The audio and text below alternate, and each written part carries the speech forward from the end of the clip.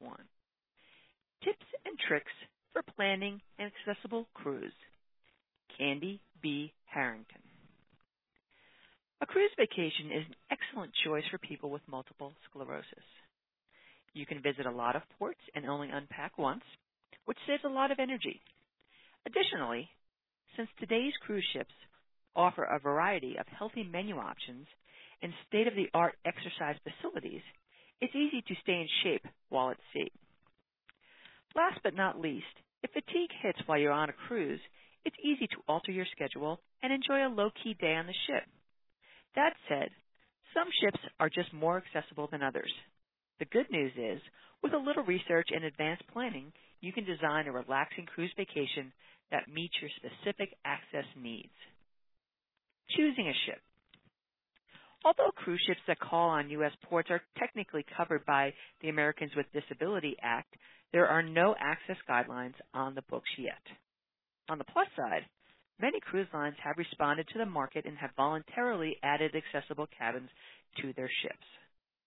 Still, for the best access, it's a good idea to choose a larger ship that's been constructed within the past 3 years.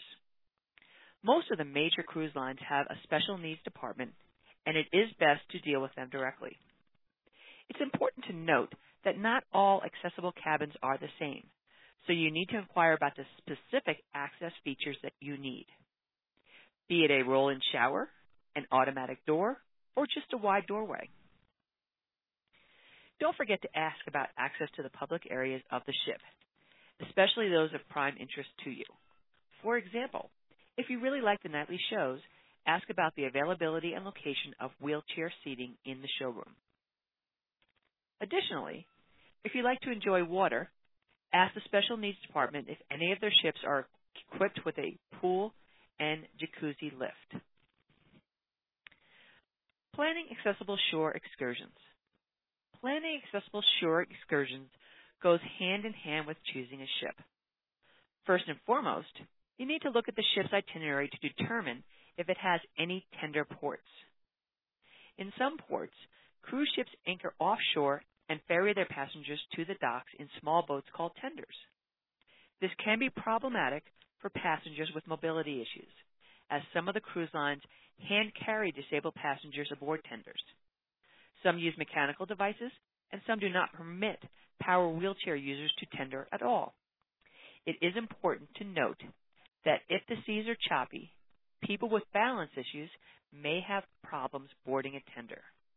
Always remember to ask about the cruise line's tendering policy for wheelchair users before you book your cruise. You should also ask a lot of questions about ship-sponsored shore excursions, as in most cases, you have to be able to climb up the steps of a tour bus in order to participate. If you need a wheelchair-accessible shore excursion, it's best to book it on your own. Two good resources for planning accessible shore excursions are Cruise Critic and Emerging Horizons.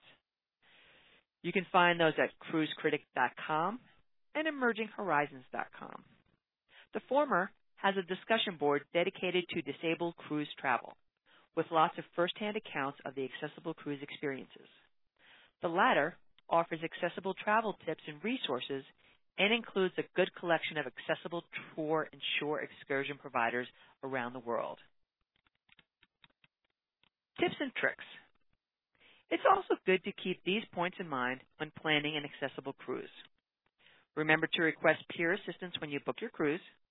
Disabled passengers are given priority boarding upon advance request and fast track through the line. Most ships have wheelchairs that can be borrowed for embarkation, but if you need one full-time or ashore, arrange for a rental to be delivered to your cabin. Some cruise lines also provide special equipment such as commode chair or a shower chair upon advance request. Other medical equipment such as a Hoyer lift can be rented from the cruise line's approved suppliers and delivered to your cabin. Plan ahead. Accessible cabins are in short supply, so try to book at least 6 to 9 months in advance to get your first choice of sailing dates. Accessible balcony cabins on Alaska cruises sell out extremely fast, so book those as soon as they become available. Slow walkers who use compact folding scooters need to make sure that the cabin doorways are wide enough to accommodate them, as most cruise lines don't allow scooters to be parked in hallways. If you use a power wheelchair or scooter, make sure the electrical supply on the ship is compatible with your battery charger. It's also a good idea to pack an extension cord and a power strip, as electric outlets are limited. If you take along a manual wheelchair, mark it clearly with your name or personalize it in some way so it won't be mistaken for one of the ship's wheelchairs. When you book your cruise, remember to request a table near the restaurant entrance, but out of the main traffic flow, as this will make for a more pleasant dining experience. Don't forget about airport transfers. If you purchase transfers from the cruise line, be sure and let them know you need a lift-equipped or ramped vehicle. Finally, if you use a power wheelchair or scooter, bring along a manual wheelchair for use in port. This is especially helpful in Caribbean ports, where it is difficult to find lift-equipped transportation.